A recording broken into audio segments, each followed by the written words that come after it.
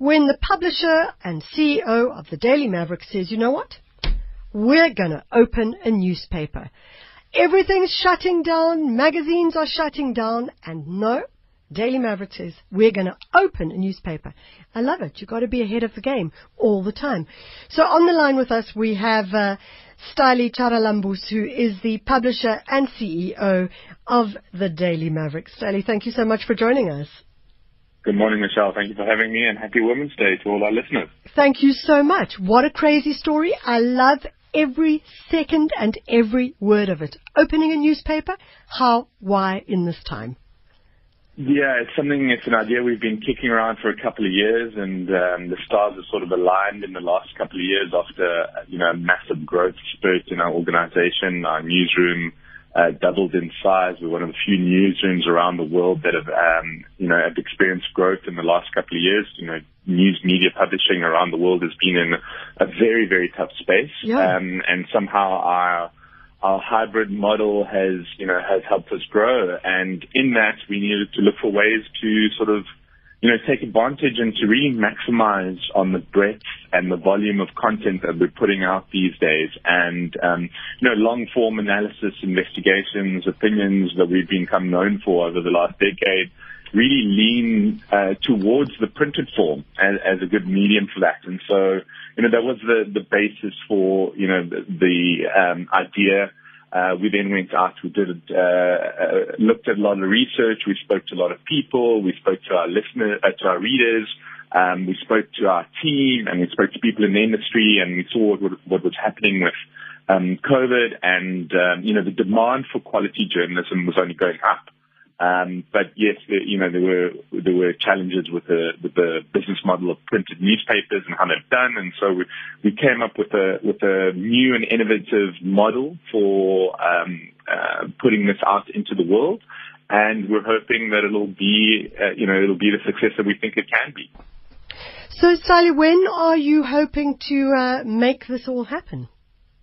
So we've started a voting process where we are asking prospective readers of the paper to vote on which pick and pay store is most convenient for them and that they would like us to launch with. So we're really engaging and taking into account the needs of our readers with this project on many levels. So it starts with that. That is going to build up to a pilot that we're doing at the end of August. And at the end of September, once we've got the results of the pilot and we've checked out the logistics around delivery and getting the papers and getting the stuff printed and the new team that are coming on board and assigned to putting this together, we're hoping that we'll launch in the last week of September. What's interesting about this model is that we're also, and the reason we're working with Pick and Pay, apart from the fact that they, are existing clients of ours and believe in this crazy idea that it could just be crazy enough to work, is that it's also going to be free for Pick and Pay Smart Shopper card holders.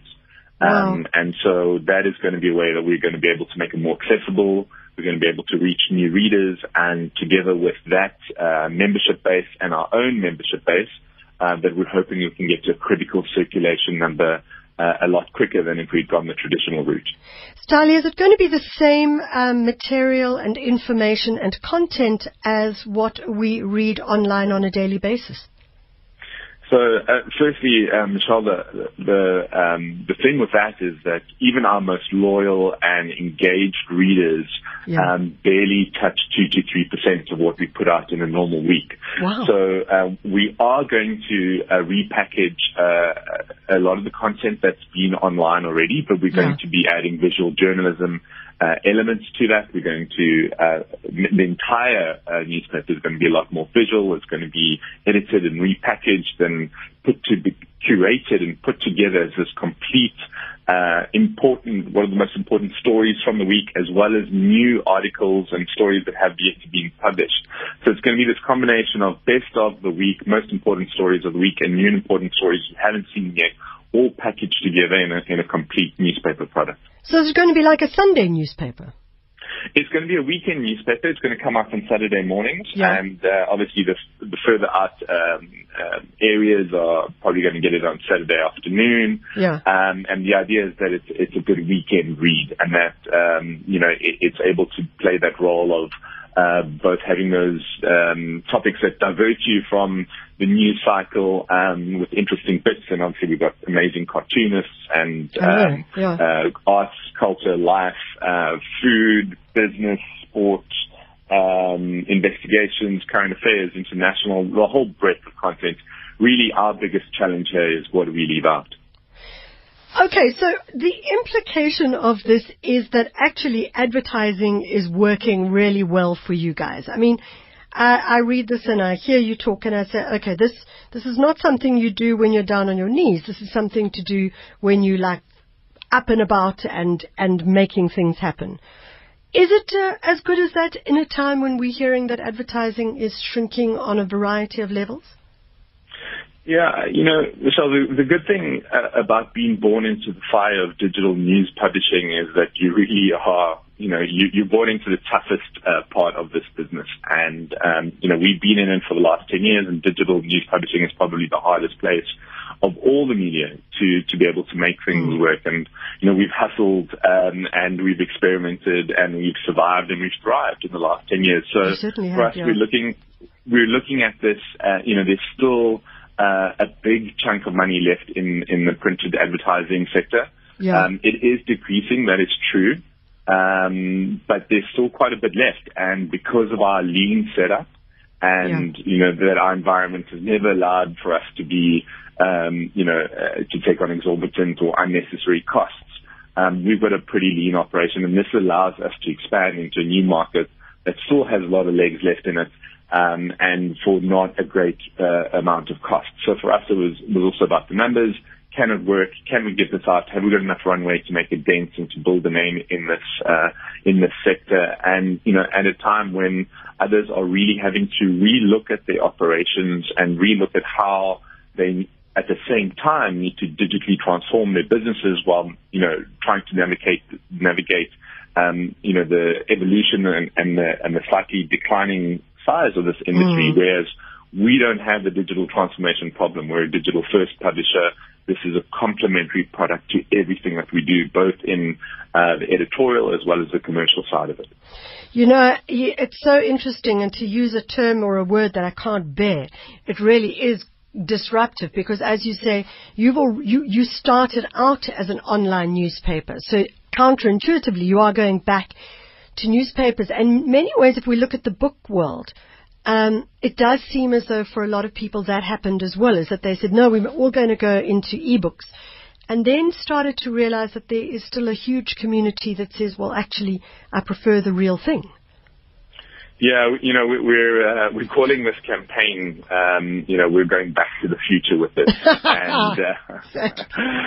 And there are a couple of elements to that. I think, first of all, we do need to go back to the future with this, because there are some core principles and needs that people have that we are addressing and looking to serve, but we have to do it in a different way. We have to use data and technology to get smarter and more efficient about how we put this together, how we distribute it, how we get that feedback, and how we keep iterating and evolving and improving the product and the service to our readers. There is also, as you mentioned, this, the need or the desire to have a tangible product in their hands that people can finish, which is also something that has come up quite a bit in our research. Is this deluge of endless scroll and the abyss of digital content, and not knowing who you can trust, and starting to read something and then a red notification from another app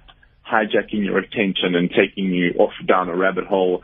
So this is, we looked at all of this and the pushback against the screen, and we're seeing, even the handset manufacturers putting in screen time monitoring applications, and we're seeing the mental health effects in a lot of places, studies showing how it's affecting, everyone from teenagers to older people, the effect that it's having on us and our psyches. And so all of this kind of put together goes, people really do want something that is a quality read that they can lean back on a weekend, spend a couple hours with it over a cup of coffee or two, sharing sections with a partner in bed on weekend, and that habit was something that people said that they really missed and would love to see it coming back and have the quality journalism to be able to enable that. And that came back strongly in our research and our speaking to readers.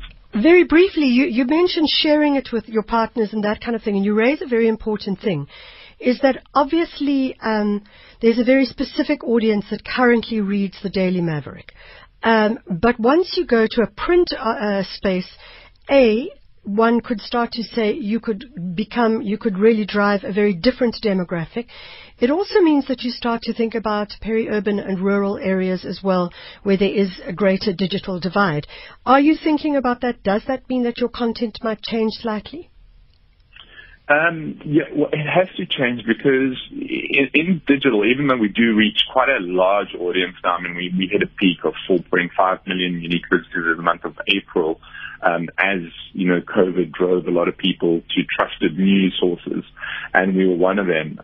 So it's quite a big, diverse audience. The difference there is that people pick and choose what they want to read, and so they read a little bit of this, or they read only what they're interested in, and so they don't get that full sort of serviced offering and that curated offering from editors in terms of a completed package. But you are quite correct that even as a free online news publisher, that still is a barrier to entry for a lot of people where data is so expensive in this country, especially the fact that we also have a lot of visuals on our website, and we use a lot of photos and images, and so that can also be a barrier to entry with the amount of data that's required. And that is also why we decided to work with Pick n Pay as our distribution partners. They have outlets all over the country.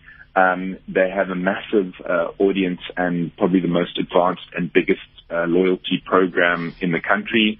And those two factors also made it a good made them great launch partners for us, because we can get to new audiences, we can get to new readers who might not either have known about us or have not yet experienced us.